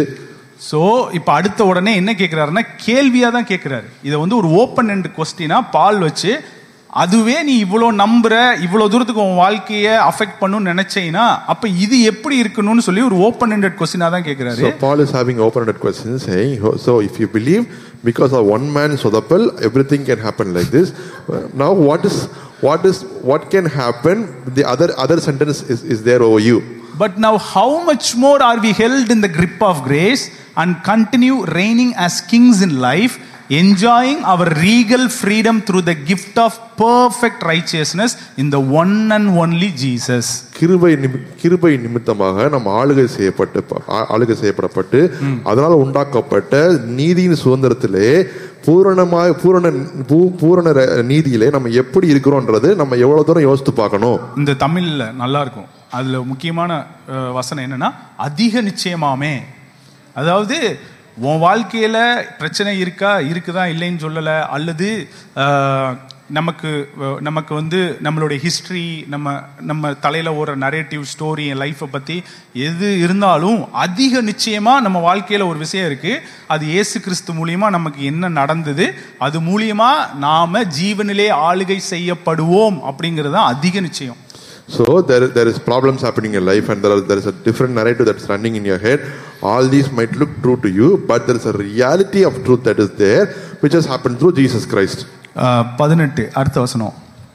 In other words, just as condemnation came upon all people through one transgression. அதாவது ஒருத்தருடைய மீறுதல்னால எல்லாருமே ஆக்கினைக்கு உள்ளாக தீர்க்கப்பட்டார்கள். அப்படி இருந்தும் so through one righteous act of Jesus sacrifice, the perfect righteousness that makes us right with God and leads us to a victorious life now available to all. அதாவது எதுக்காக இவ்வளவு தூரத்துக்கு இந்த வசனத்தெல்லாம் சொல்லி காமிச்சுக்கிட்டு இருக்கேன்னா, நம்ம மனதுல ஒரு ஃபண்டமெண்டல் ஷிஃப்ட் என்ன நடக்கணும்னா, இன்னுமே என் லைஃப் அழிவை நோக்கி போகுது, இல்லை ஏதோ ஒன்று நடக்க போகுதுன்னே சுத்திக்கிட்டு இருக்காத, அதிக நிச்சயமாக நமக்கு வச்சிருக்கிற காரியம் நிறைய இருக்கு. No, still don't believe that your life is going to be doomed and you're on the path of destruction. There is a much sure reality that is there, that God has set for you. Come, start believing that. கொஞ்சம் டெக்னிக்கலா சொல்லணும், இன்னுமே தயவு செய்து ஆதாமை பிடிச்சி தொங்கிட்டு அலையாதீங்க. அவன் வருகிறவருக்கு முன்னடையாளமா தான் இருக்கான். So if I have to tell you in clear language, don't hold on to Adam and find your origin story in Adam. He is just a shadow of the reality that was coming behind him. So நான் அதனால தான் சொன்னேன், பாவம் நமக்கு பிரச்சனையே இல்லை. That's why I'm saying sin is not a big problem. இதை video எடுத்து போட மாட்டாங்க நம்புறேன். பாவம் நமக்கு பிரச்சனை இல்லைங்க. நமக்கு ஆரம்பத்திலிருந்து தேவன் நமக்குன்னு ஒரு பர்பஸ், ஒரு டெஸ்டினி, ஒரு தீர்மானத்தை வச்சிருக்காருல, அந்த தீர்மானம் என்னங்கிறது இயேசுவை பார்த்தா தான் எனக்கு தெரியும். Sin is not a big problem, but the destiny that God has for me, I will understand only when I see Jesus. என் லைஃப் எப்படி அன்ஃபோல்ட் ஆகும், என்னை எங்க கூட்டிட்டு போகணும்னு நினைக்கிறாருன்றதை எனக்கு இயேசுவை பார்த்தா தான் தெரியும். What God has for me, where is He taking my life towards, and all these things will get unfolded when I see Jesus. So யாருக்காவது போய் நான் சுவிசேஷம் சொல்லணும்னு வச்சுக்கோங்க, இதுக்கு பேரு தான் நற்செய்தி. நான் ஃபர்ஸ்ட் இயேசுவை சொல்லி என்ன மாதிரி வாழ்க்கை இருக்குன்னு சொல்லி தான் கூட்டிட்டு வரணும். நம்ம போய் பிரசன்ட் பண்ணும்போதே நீங்க பாவியா இருக்கீங்க, இப்ப ரட்சிக்கப்படுறதுக்கு இப்படி வாங்க அப்படின்னு சொல்றதுனால நம்ம எதை ரீஇன்ஃபோர்ஸ் பண்றோம்னா, தெரிஞ்சோ தெரியாமலோ எதை ஊர்ஜிதப்படுத்துறோம்னா, இங்க பாரு பாவம் இப்படி ஒரு பெரிய விஷயம் இருக்கு, இதுல இருந்து எப்படியா வெளியே ஓடி வந்துரு அப்படின்னு. So for us to show a glimpse of, when we are sharing the gospel to people, the reality that we should share is, hey, look at Jesus, this is what He has promised, so surely that will happen. From here, this is a beautiful life that is there. We should show all these and invite them, rather than telling what is their current pathway state and inviting them with a different gospel. நம்ம மைண்ட்ல எது பெருசா தெரியுது அப்படிங்கிறது ரொம்ப முக்கியம். நம்மளுடைய awareness எங்க போகுதுன்றது ரொம்ப முக்கியம். So what is holding our awareness, what is occupying our mind in our awareness is a very important thing for us to analyze. இங்கிலீஷ்ல சொல்லணும்னா நோ பிரெய்னர். அதாவது இதை உட்காந்து ஆராய்ச்சி பண்ணணும்னு ஒண்ணுமே இல்லை. இந்த அதாவது வேதாகமத்துல அட்டை டு அட்டை எடுத்தீங்கன்னா காடோட லாங்குவேஜ்லாம் ஒண்ணுதான். நான் உன்னை பத்தி ஒன்ன சொல்வேன், அதை நம்பு, அவ்வளவுதான். If you read Bible from cover to cover, He just says one thing. I am telling something true about you. You believe that alone is enough. ஒரு சில நேரம் டீ கடைக்கு போவோம், பீச்சுக்கு போவோம், நிறைய பேசிட்டே இருப்போம். இப்ப கொஞ்சம் அப்படி பின்னாடி திரும்பி பார்த்தோம்னா, ஆபிரகாமுக்கு ஒரு வாக்குத்தத்தம் கொடுக்கிறாரு. வாக்குத்தத்தத்துக்கும் அவன் செஞ்ச காரியத்துக்கு ஏதாவது சம்பந்தம் இருக்கா? ஏதாவது ஒரு இடத்துல வாக்குத்தத்தத்துக்கும் அவர் செஞ்ச காரியத்துக்கும் ஏதாவது சம்பந்தம் இருக்கா? ஆனா அவர் என்ன சொல்றாரு, ஆபிரகாம் தேவனுடைய வார்த்தையை நம்பினான், அது அவனுக்கு நீதியாக எண்ணப்பட்டது. you know, if he revisit the history of Abraham, God has given him a big promise, and whatever he did was in no way compared to whatever he could do and get into the promise. You know, if you see, his actions and the promise didn't match at all. இப்படி நிறைய பேர் story சொல்லிட்டு போகலாம். இப்போ David எடுத்துக்குவோம், David life எடுத்துக்கலாம், அல்லது யாரோட வாழ்க்கையும் வந்து என்னைக்குமே தேவனுடைய வாக்கு தத்துவம் உங்க மேல இப்படி இருக்கிறதுனால இப்படியெல்லாம் சரி செஞ்சுக்கங்க உங்களை, அப்பதான் அந்த வாக்கு தத்துவம் நிலைக்குன்றது கேள்வி கிடையாது. நான் சொல்ற வாக்கு தத்துவத்தை மட்டும் நீ நம்பு, அது போதும், மற்றது உன் லைஃப் ஆட்டோமேட்டிக்கா அலைன் ஆயிக்கும். So change your life, then only this promise will get activated. That is not the story. This is the promise that I have. Believe that, and your life eventually will change and come to that. Reverse engineering பண்ணக்கூடாது, cooperate தான் பண்ணணும் ஆண்டவரோட. No, we should not do reverse engineering, but just keep cooperating with God. இது heart ஹீலிங்ல ரொம்ப முக்கியம். It is very important when we do heart healing. உங்க heart, I'm so sorry, heart ஹீலிங்ல வந்து ரொம்ப முக்கியம். ஏன்னா ஹார்ட் ஹீலிங் பண்ணும்போது எந்த இடத்துக்கு வந்துடக்கூடாதுன்னா, இதெல்லாம் செஞ்சாதான் என் வாழ்க்கையில, அதாவது என்னன்னா நீங்களே உங்களை டிஸ்குவாலிஃபை பண்ணிக்காதீங்க. Now the simple matter that I'm trying to say is, do not disqualify when you go and see in your heart and say, oh, only when I clean this up I'll be here. வார்த்தையை நம்புறோம், அந்த வார்த்தையை தூக்கி எந்த ஒரு சூழ்நிலையிலும் அந்த வார்த்தையை தூக்கி பிடிக்கிறோமான்றதுதான் இப்ப கேள்வி. The question is, you know, the word is there, are we holding that word above every situation? அடுத்த வசனம்,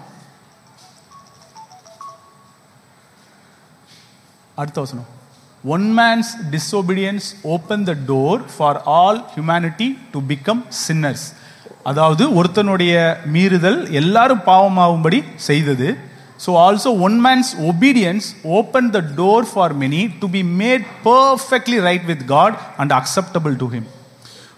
அதாவது ஒரு மனிதனுடைய கீழ்ப்படியாமை எப்படி முழு மனித குலத்தையும் பாவிகள் என்ற பட்டம் கொடுத்தோ, அதே மாதிரி ஒரு மனிதனுடைய கீழ்ப்படிதல் எல்லாவற்றையும் சரி செய்து தேவனால் நம்ம ஏற்றுக்கொள்ளப்பட்டோம் அப்படின்ற நிலைமைக்கு நம்மளை கொண்டு வந்து விட்டுருச்சு. அதாவது என்ன சொல்ல வராங்கன்னா, இப்ப உன் லைஃப் இயேசு கிறிஸ்துவில இருந்து தான் அன்ஃபோல்ட் ஆகி ஒவ்வொரு ஆசீர்வாதமா அப்படியே ஒன் ஆஃப்டர் ஒன் நடந்துகிட்டே இருக்கும் அப்படின்னு சொல்றாங்க. So what he is saying is, you know, all the blessing that has to unfold begins with Jesus Christ. உன்னுடைய ரெஃபரன்ஸ் பாயிண்ட், உன் ஹார்ட்லயோ உன் மைண்ட்லயோ ஒரு ரெஃபரன்ஸ் பாயிண்ட் இப்ப எங்க, ஒரே நிமிஷம் சைலண்ட்ல,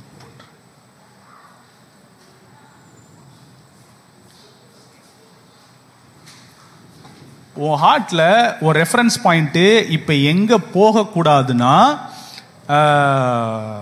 இன்னுமே வந்து கில்ட்டி, பாவத்துக்கு உட்பட்டவர்கள், மரணத்துக்கு உட்பட்டவர்கள் அப்படி இல்லாம என் மேல ஒரு தீர்ப்பு இருக்கு, நான் நீதிமான், நான் ஜீவனிலே ஆளுகை செய்யப்படுவேன் என்பது அதிக நிச்சயமாமே அப்படிங்கிறதுக்கு ஹார்ட்ல அந்த ரெஃபரன்ஸ் பாயிண்ட் இந்த பக்கம் வரணும். So if you go to your heart and analyze, you know, if your reference point is still with Adam, you have to shift that reference point towards Christ and say, hey, no, for me to live is in life is much surety. The blessings that is in Christ is a reality for me. You have to start and move towards, put your pointer from Adam to Christ inside your heart. ஏனா இந்த reference point மாறினாதான் என்ன பத்தி எனக்கு முதல்ல நல்ல சிந்தனைகள் வரும். Only when the reference point changes, I will start to believe good things about me. So அப்பதான் வந்து எதுக்கு நான் ஆமென் சொல்லணும், எதுக்கு நான் நோ சொல்லணும்னு எனக்கு தெரியும். That's when I will know, oh, for this I have to say amen and for this I have to say no. So God is always inviting to the place of realizing who we are in him. ஆண்டவர் வந்து எப்பொழுதுமே நம்மை அவருக்குள்ள யார் அப்படின்ற நிலைமைக்கு பார்க்க முடியாது தள்ளிட்டே இருக்கிறாரு. அடுத்த வசனம் 5:20. So then law was introduced into God's plan to bring the reality of human sinfulness out of hiding. அத பத்தி அப்புறமா பேசலாம். And yet whenever sin increased there was more than enough. அடுத்த வசனம் 5:21. ஓகே, இந்த வசனம் தான் ரொம்ப முக்கியமான வசனம். And just as sin reigned through death, பாவம் மரணம் மூலமாக தன்னுடைய ஆதிக்கத்தை செலுத்தின போது, செலுத்தினதா என்ன சொல்றீங்க? ஆமான்னு சொல்றீங்களா? ஆமா, இதுல மாற்று கருத்து இருக்கா? நம்ம எல்லாம் பார்த்தோமா, இப்பயும் எங்கேயோ ஒரு இடத்துல பார்த்துக்கிட்டு இருக்கோமா? இதுக்கெல்லாம் வந்து ப்ரூஃபே கேட்க மாட்டோம், pretty obvious அப்படின்னு சொல்லிட்டு போயிடுவோம். So also நீங்க வந்து அப்படியே கான்ட்ராஸ்டா ஒன்று சொல்லணும்னு நினைச்சு கொண்டு வராரு. So also this sin conquering grace will reign. இந்த பாவத்தை ஆண்டு கொள்ளக்கூடிய கிருபையும் ஆளுகை செய்யும். அதாவது will reign, கட்டாயம் ஆளுகை செய்யப்படும். as king through righteousness, imparting eternal life through Jesus our Lord and Messiah. நீதியின் மூலமாக ராஜாவாய் ஆண்டு கொள்ளும். எப்படின்னா கிறிஸ்துவுக்குள்ளாக உள்ள அந்த ஜீவனை நமக்குள்ளாக செலுத்தி அந்த ஆளுகையை நம்ம நிலைநிறுத்தும். இப்ப இந்த இடத்துல இருந்து சொல்லுங்க, உங்களுக்கு முன்னாடி என்ன வைக்கப்பட்டிருக்கு, உங்களை எங்க கூப்பிடுறாரு? So now from here, from this contrast, you tell me what God has kept before you and where is God inviting you? நித்திய ஜீவன். அதாவது இந்த நீதியிலே நீங்கள் ஜீவனுடையவர்களாய் ஆளுகை செய்வீர்கள் அப்படிங்கிறது அதிக நிச்சயமாமே இந்த இடத்துக்கு நீ வா அப்படின்னு சொல்லி இன்வைட் பண்றாரு. So through righteousness there is an eternal life and God is inviting you to that life. இப்போ நான் அந்த எதுக்காக இதை சொல்றேன்னா, என் லைஃபை நான் இங்கிருந்து எனக்கு முன்னாடி என்ன வச்சிருக்கு. இப்போ அது பேர் என்ன, சங்கீதத்தில் சாம்ஸ், அது எங்கே வருதுன்னு தெரியல, பட் டேவிட் இப்படி எழுதுறான், நான் எப்பொழுதும் கர்த்தரை எனக்கு முன்பாக வைத்திருக்கிறேன், நான் அசைக்கக்கூடாதபடிக்கு அவர் என்னுடைய பட்சத்தில் இருக்கிறார் அல்லது வலது பாரசத்திலே வீற்றிருக்கிறார். அப்படி இருக்கும்போது he is very clear யாரை தனக்கு முன்னாடி வச்சிருக்கேன் அப்படிங்கிறதுல he is very clear. I have kept the Lord always before me and he is at my right hand and I will not be shaken. When David says this, he is clearly exhibiting who he has kept in front of his eyes.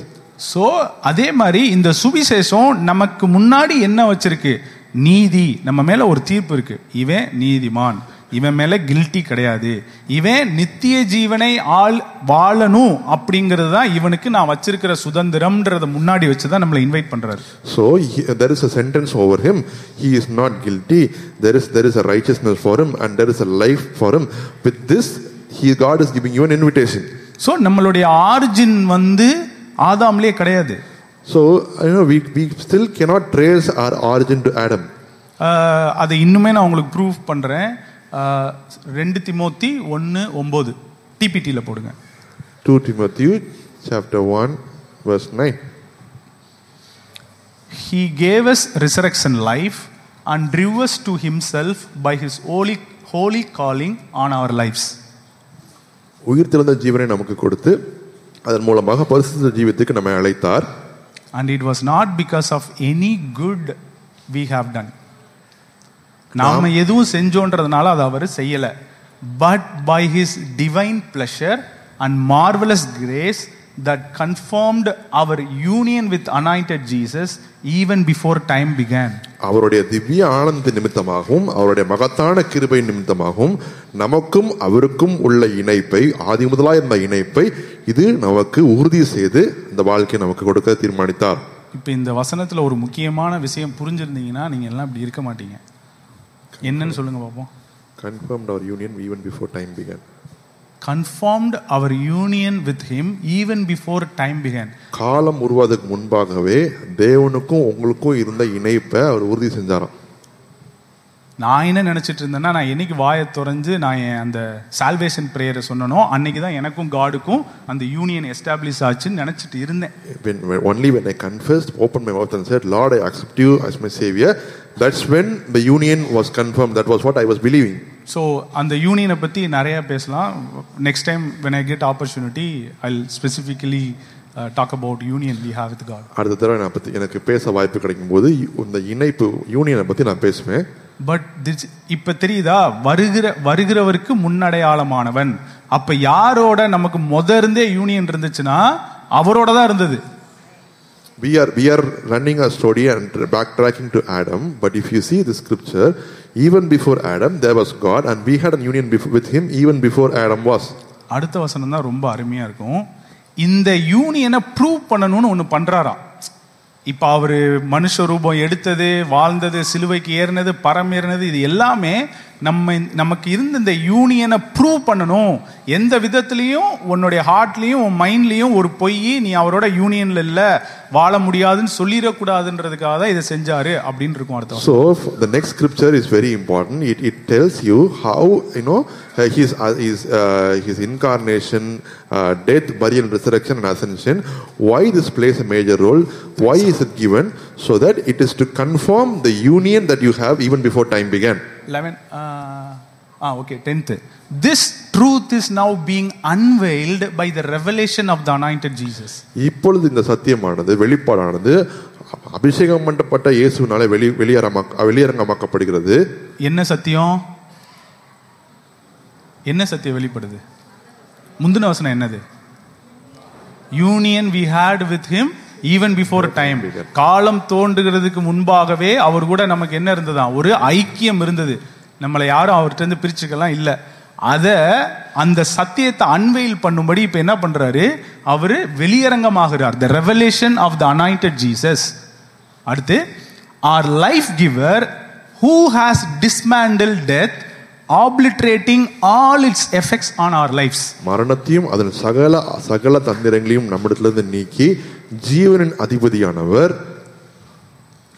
என்ன எப்படி புரிஞ்சுக்கிற மாதிரி சொல்லணும்னா, நான் அவருக்குள்ள யாரு, அவருக்கும் எனக்கும் என்ன மாதிரியான ஒரு ஜீவன் இருந்ததுன்னு வெளிப்படுத்த முற்படும் போது நடுவுல இருந்த சின்ன சின்ன சில்லற சாமான எல்லாம் கிளியர் பண்றாரு. அதுதான் இந்த விஷயங்கள்லாம். புரியுதா? இந்த சோ கால்டு பாவம், so called the thing that we are fighting from the day I got saved, அது எல்லாமே இதைத்தான் நைட்டு ஃபுல்லா ஒட்டிட்டு இருந்தியா, எரிஞ்சு போடா அப்படின்னு தூக்கி போடுற விஷயமா. You know, the whole story is, you know, there is a உனக்கு அந்த ஜோக் புரிஞ்சுதா? புரிஞ்சு You know, we are focusing so much on sin, but for God, sin is a negotiable or a negligible factor, because the whole fact of his incarnation, death, burial, and resurrection is about the union, and he wants to establish and he wants you to know and be strong in the fact that you are in union no matter what, and all these matter, sin and whatever is distracting you, he just took it just like that, keeping union as the main focus. Who has dismantled death, obliterating all its effect on our lives, and has manifested his immortal life in us by the gospel. இப்ப இது தமிழ்லயும் வாசிச்சிருவோம். தமிழ்ல போடுங்களேன். இப்ப புரியுதா நமக்கு எது சுதந்திரமா இருக்கு எது இல்லைன்னு தெரிஞ்சுக்க முடியுதா? Did I driving that point clear? 14 இல்ல 10. நம்முடைய இரட்சகராகிய இயேசு கிறிஸ்து பிரசன்னமானதினாலே அந்த கிருபை இப்பொழுது வெளிப்படுத்தப்பட்டது. அந்த கிருபை என்னதுன்னா, காலம் தோன்றுறதுக்கு முன்பாகவே நமக்கு அவரோட ஒரு ஐக்கியம் இருந்தது. அவர் மரணத்தை பரிகரித்து ஜீவனையும் அழியாமையையும் சுவிசேஷத்தினாலே வெளியரங்கமாக்கினார். உங்களுக்குன்னு நான் இருந்தே என்ன பிளான் வச்சிருந்தேன், இதை தாண்டா வச்சிருந்தேன்றத வெளியரங்கம் ஆக்குகிறார். So the destiny that I had for you is life and immortality. That is what God came to reveal. இப்ப நம்ம லைஃப் எப்படி அன்ஃபோல்ட் ஆகணும்னா, முன் அடையாளமா வருகிறவரை வச்சு அன்ஃபோல்ட் ஆகக்கூடாது. இதெல்லாம் தோன்றதுக்கு முன்னாடியே ஒரு டெஸ்டினியும் ஒரு பிளான் இருந்துச்சு. அதுதான் இயேசு கிறிஸ்துவுக்குள்ள நமக்குன்னு வச்சிருக்கிற டெஸ்டினி. அதுதான் அவர் வெளிப்படுகிறது மூலியமா நமக்கு வெளியரங்கமாறுது. So we should not count our destiny from Adam. There is a person who was before Adam. From him we have to count and see this as our destiny. Probably இப்ப நான் என்ன பேசுறேன்னு உங்களுக்கு புரியாம போறதுக்கு நிறைய வாய்ப்புகள் இருக்கு. இது எப்போ உங்களுக்கு அதிகமா புரியும்னா, when you go back home, நாளையில இருந்து உங்க லைஃபை ஃபேஸ் பண்ணும்போது நிறைய விஷயங்கள் சர்ஃபேஸ் ஆகிக்கிட்டே இருக்கும் மைண்ட்ல. அப்ப what you believe about your life, நம்ம லைஃப்ல என்ன அன்ஃபோல்ட் ஆகும் அல்லது என்ன மாதிரி இருக்குன்ற தருணத்துக்கு வரும்போது இது ஹெல்ப்ஃபுல்லா இருக்கும். So probably you might not even grasp whatever I'm telling here completely, but from tomorrow on there might be situations that keep popping out, and out of which you will know where is your origin, and from that you will derive where your life is going. You will be able to analyze and make a change. பிரியமானவனே, உன் ஆத்மா வாழ்வது போல நீ எல்லாவற்றிலும் வாழ்ந்து செழித்திரு. As your heart prospers, so be prosperous in all that you do. இன்னொரு வசனம் Philemon 1:6 நினைக்கிறேன், ஒரு வசனம் வரும், acknowledge all the good things within you அப்படின்னு வரும். அதாவது உனக்கு இருக்கிற நல்ல விஷயங்களை நீ என்ன பண்ணு, அக்னாலேஜ்னா ஒத்துக்கங்க அல்லது அதோட அக்ரி பண்ணுங்க, உங்களுக்குள்ள இருக்கிற குட் திங்ஸோட அக்ரி பண்ணுங்க அப்படிங்கிறது அந்த வசனம். ஆனா இப்ப குட் திங்ஸ் என்ன இருக்குன்னு தெரியணும், அதோட அக்ரி பண்ற. ஏன் அக்ரி பண்ணணும் அப்படின்னா முதர்ந்தே அதுதாங்க எனக்கு வச்சிருக்கிற டெஸ்டினியும் பிளானும். அதை தான் இயேசு கிறிஸ்து அவர் வெளியரங்கமாக்குறதுனால வெளிப்படையா எல்லாத்துக்கும் காமிக்கிறாரு சுவிசேஷத்துல. So for us to believe there is good things inside of us, it's a big problem. First we have to understand what good things are there, and we should know that these good things did not come by accident. It was their plan even before I was born, because of the union that I have with God even before time began. ஏன்னா எனக்கு சும்மா இந்த Instagram ஃபீட்ல அப்படி வரும். என்ன வரும்னா, அதிகமாக 365 தடவை யூஸ் பண்ணப்பட்ட ஒரு விஷயம் என்னன்னா, do not fear, do not fear, do not fear. So if I open Instagram, I'll get some status saying, if you read through the Bible 365 times there is a statement called do not fear. நான் ஜெபம் பண்ணும்போது ஆண்டவர் எனக்கு நிறைய சொன்னது, டேய் நல்லா தான்டா நடக்கும், ஏன்டா இப்படி ஏன்டா என்ன உசுர வாங்குற அப்படின்ற மாதிரி தான் எனக்கு ரெஸ்பாண்ட் பண்ணுவார். Whenever I have prayed, God most of the time he tells me do not fear, do not fear. Everything will be good. Why are you getting so scared is what he'll ask. Why are you scared like this? ஏன் இப்படி பயப்படுற அப்படின்னு கேட்பாரு. அப்ப என்ன ஆகும்னா,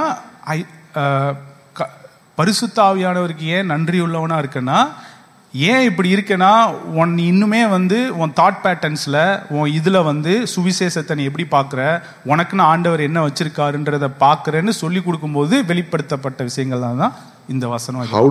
How do I see myself and what is the destiny that I have about you? When God is revealing these factors, that's when I came and stumbled upon these scriptures. So இத கேட்கும்போது ஒரு இளைப்பாறுதல் வருதுல. When I hear all these things, I have a rest, right? God has good inheritance for me. தேவன் எனக்கு நல்ல சுதந்திரத்தை வச்சிருக்கிறார், நித்திய ஜீவனை தான் வச்சிருக்கிறாரு. He is having eternal life for me. அந்த நித்திய ஜீவனை வாழ்றேன்றது அதிக நிச்சயமாவும் இருக்கு. And I will inherit and live in the eternal life is a sure reality. ஏன்னா ஆதாம் விழுந்தா எல்லாரும் பாவம் செய்தவர்களா இருக்கார்கள் சொல்லும்போது அதனுடைய விளைவு நான் அதுல நேரடியா பங்கு பெறலைனாலும் அதனுடைய விளைவை நான் பார்த்தேன், கண் கூட பார்த்தேன். அதுக்கு எனக்கு ஃபெய்த் தேவைப்பட்டதா இல்ல, ஒரு ஏதாவது இருந்தாலும் ஒரு நியாயமா பேசணுமா இல்லையா, அந்த மாதிரி ஆதாம் செஞ்சா அப்படிங்கிறதுக்கு இப்ப அந்த பாவமும் மரணமும் என் வாழ்க்கையில வெளிப்படணும் அப்படின்னு என்னைக்காவது ஃபெய்த்ல கஷ்டப்பட்டிருக்கீங்களா?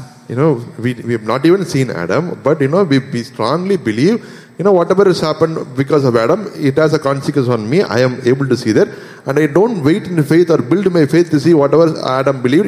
I have to see that consequence in my life. We haven't done that.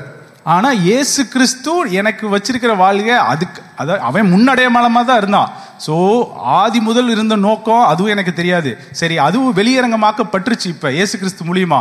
ஆனா இதை நம்பணும், எனக்கு முன்னாடி இப்படிப்பட்ட ஒரு வாழ்க்கை இருக்குன்னு நம்பணும்னா அதுக்கு நான் உட்கார்ந்து போராடணும், ஃபெய்த்ல சண்டை போடணும், ஸ்பிரிச்சுவல் வார்ஃபேர் தமிழ்ல எப்படி சொல்றது, ஆவிக்குரிய போராட்டம் பண்ணணும். அப்ப இதெல்லாம் பண்ணணும்னா அப்ப அவர் என்ன பண்ணாருன்னு எனக்கு தெரியல. ஏன்னா ஆதாம்கிட்ட செஞ்சது ரொம்ப ஈஸியா வருது, என்னால ஏத்துக்கவே முடியலங்க. என்னால it comes so easily. But அதுக்கப்புறம் இவர் செஞ்சாரு, எனக்கு ஒரு நல்ல வாழ்க்கை வச்சிருக்காருன்றத நம்பணும்னா நான் சண்டை போடணும், தலையில முட்டிக்கணும், கஷ்டப்படணும். இது வாழ்க்கையில வெளிப்படணும்னா ரொம்ப கஷ்டப்பட வேண்டியது இருக்கு. அந்த அளவுக்கு நம்ம நிலைமை மோசமா இருக்கு. For whatever we believe about Adam, manifesting it is so easy, and for whatever Christ has, to believe that and to manifest it, we are talking about faith, we are talking about spiritual warfare. It is becoming a big headache. How it does, the balance is not there, the balance is not matching at all. ஏன்னா சத்தியம் தெரியல, ஆதி முதலே அவர் நோக்கம் நம்ம லைஃப்ல என்ன இருந்தது அது தெரிஞ்சிச்சுன்னா we will be very sure about what we have before us. Because we don't know the truth, and if we had known the truth that was there even before time began, what is the destiny that God has for us before time began, we would not go through all these mess and cycles. So அதனால என்னுடைய request என்னன்னா, நீங்க திரும்ப வீட்டுக்கு போயிட்டு Romans 5 ஃபுல்லா படிங்க. ரோமர் 5வது அதிகாரத்தை திரும்ப ஃபுல்லா படிங்க. So my request to you is go home and read Romans 5 fully and ask God to speak to you. தேவன் உங்களிடத்துல பேச சொல்லுங்க. இத வச்சு பேச சொல்லுங்க. இப்போ ஏதாவது உங்களுக்கு கேள்வி இருக்கா? Do you have any questions now? எதுவும் இல்லையா? Okay let's all stand. எல்லாம் எழுந்து நிற்கலாம்.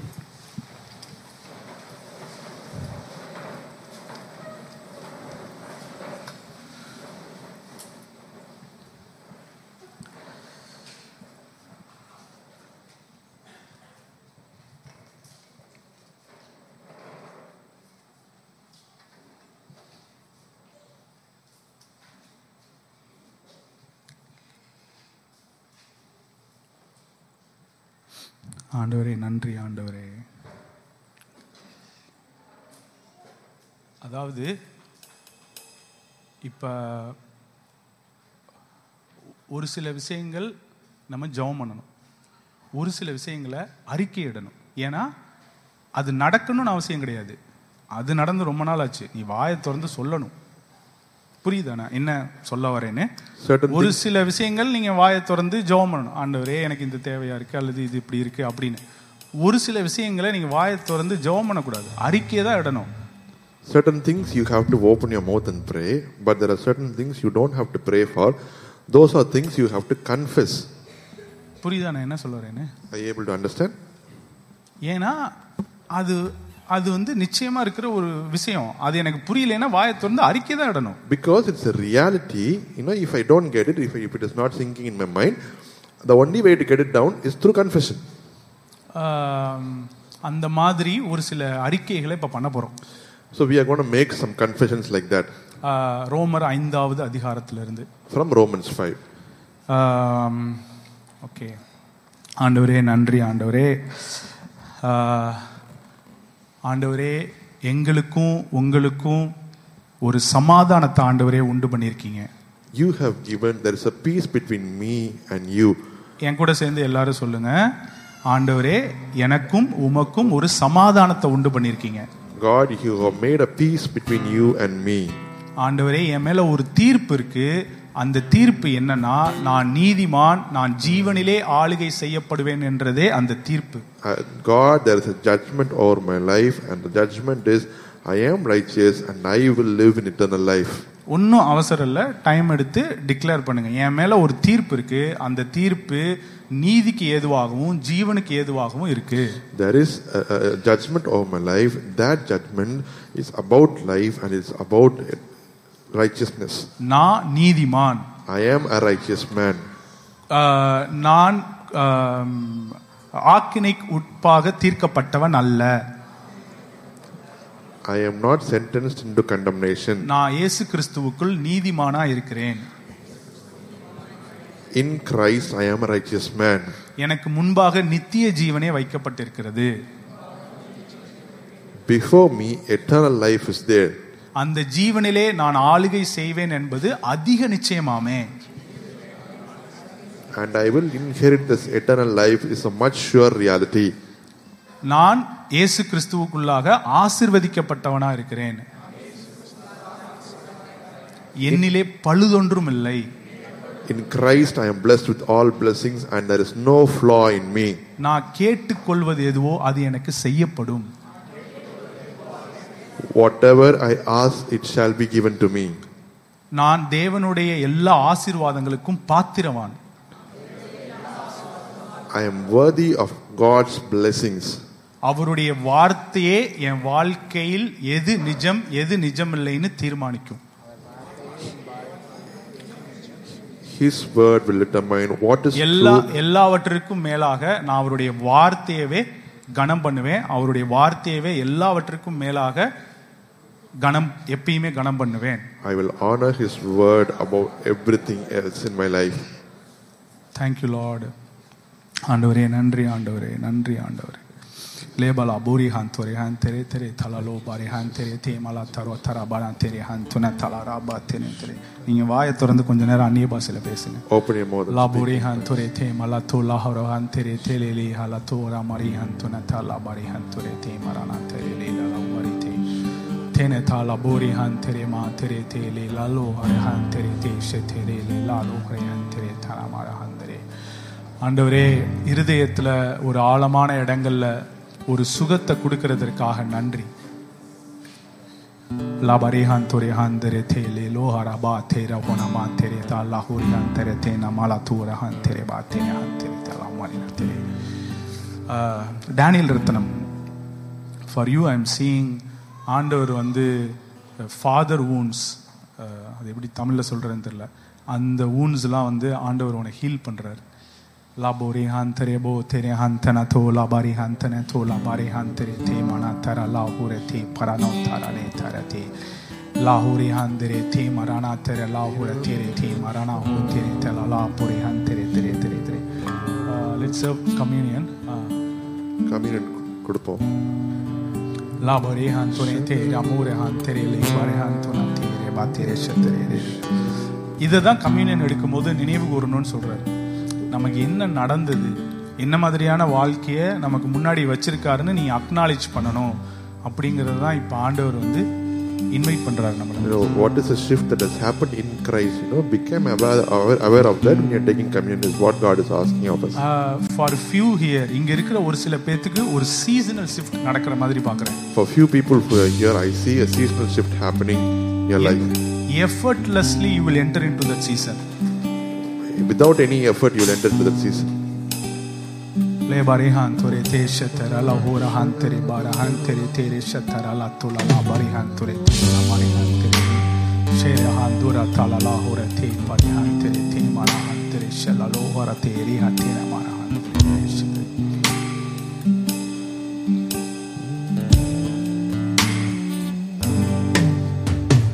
Nire partire,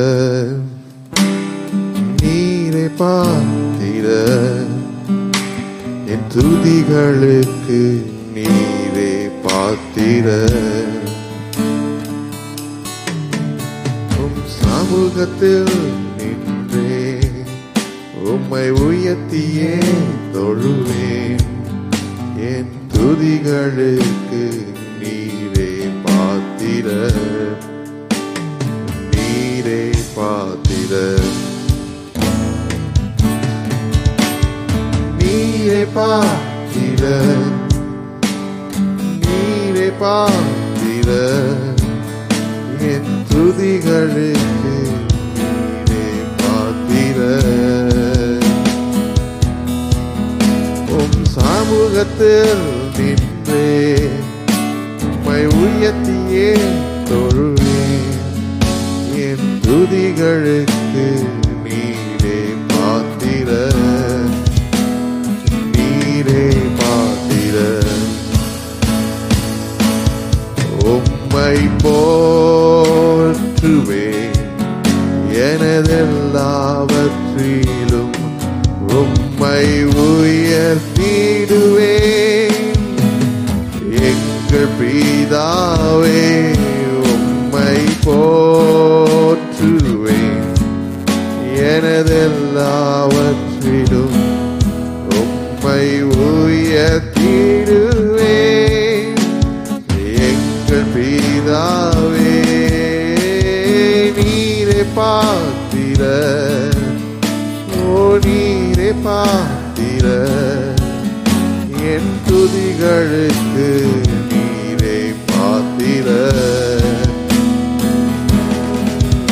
உம் சமூகத்தில் நின்றே உம்மை உயர்த்தியே தொழுவேன். என் துதிகளுக்கு நீரே பாத்திர, நீரே பாத்திர.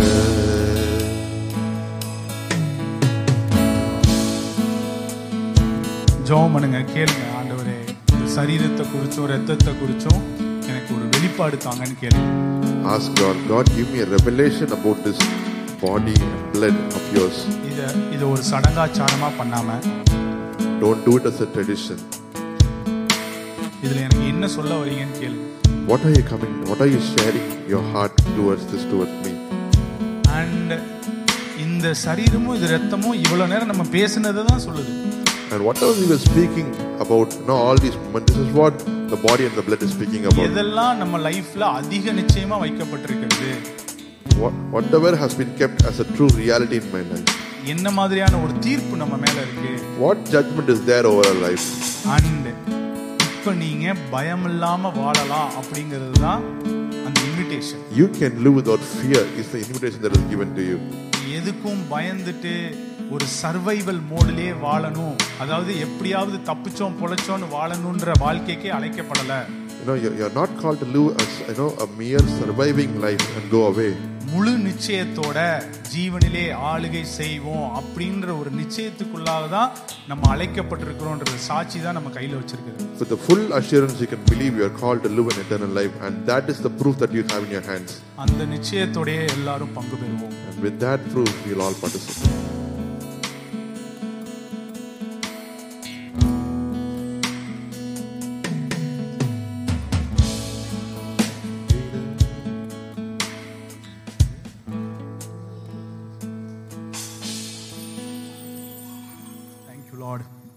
Let's all give offering boxes. ஆனந்தமாக அன்பரை பாடுவேன், அசையவர் என் ஆத்துமாவிற்கே. ஆனந்தமாக அன்பரை பாடுவேன், அசையவர் என் ஆத்துமாவுக்கே. ஆனந்தமாய் ஆஸ்திகள் அருளும், ஆனந்தமாய் ஆஸ்திகள் அருளும். ஆண்டவரே சுவை போல் யாரும் இல்லை, ஆண்டவரே சுவை போல் யாரும் இல்லை. இயேசுவல்லால், இயேசுவல்லால் இன்பம் ஈகத்தில் வேறு எங்கும் இல்லையே.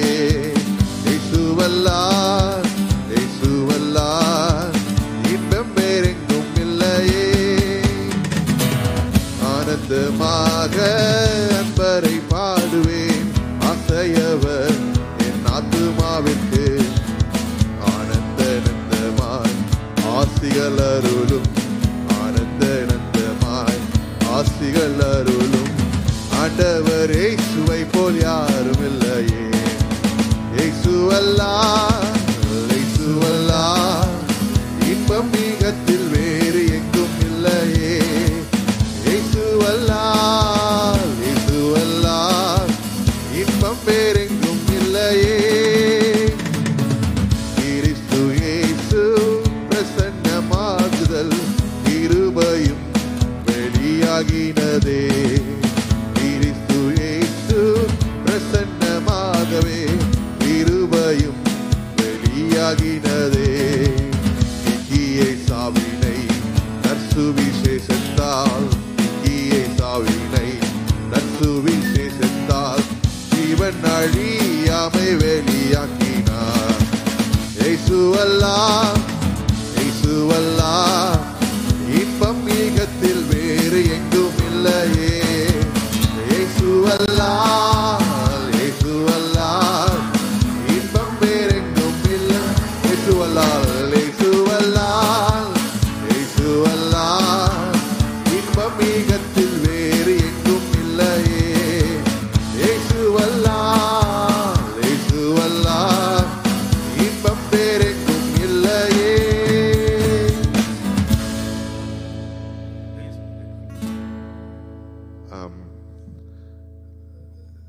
டிசம்பர் 10ஆம் தேதி 2 மணிலேருந்து 5 மணி வரைக்கும், டிசம்பர் 17ஆம் தேதி ஒரு ஃபுல் டே, 2 சனிக்கிழமையும் ஒரு சனிக்கிழமை half day, 17th full day டெட் ஃப்ரீ கான்ஃபரன்ஸ் அப்படின்னு ஒன்று நடத்துகிறோம். லைஃப் அப்ளோவர்ஸ் தான் நடக்கும். நீங்கள் இங்கே வர்றது கொஞ்சம் ஈஸியாக இருக்கும். சில ஃபைல்ஸ்லாம் கொடுப்பாங்க, அதில் ஒர்க் பண்ணுற மாதிரி இருக்கும். ஸோ நீங்கள் இங்கே வர்றது உங்களுக்கு பயனுள்ளதாக இருக்கும். நேரலையிலையும் பார்க்கலாம். நேரலையில் பார்க்குறவங்க ப்ரிடாமினண்ட்டாக நீங்கள் தமிழ்நாட்டுக்கு வெளியில் இருந்தீங்கன்னா நீங்கள் நேரலையில் பார்க்குறது ஈஸியாக இருக்கும். But if you come here you'll be benefited much. Christmas அன்னைக்கு நமக்கு இப்போ அடுத்தடுத்து இப்படி போய்கிட்டே இருக்கும். ஸோ இதான் major announcement for this week. Speak life இருக்கா இல்லையான்றது இந்த வாரம் நாங்கள் கன்ஃபார்ம் பண்ணி நாங்கள் சொல்லிடுறோம். Within Tuesday you will get an announcement. உங்களுக்குரிய நம்பர்ஸ், உங்களுக்கு எதுவும் சர்ச் நம்பர்லேருந்து மெசேஜ் வரல அப்படின்னா உங்கள் பேர் போட்டு சர்ச் நம்பருக்கு இதுதான் உங்கள் பேருன்னு சொல்லி போட்டிங்கன்னா அது எங்களுக்கு வசதியாக இருக்கும். உங்களை அந்த குரூப்பில் ஆட் பண்ணி உங்களுக்கு நாங்கள் டெக்ஸ்ட் கொடுக்கறது வசதியாக இருக்கும். Thank you for coming. God bless you.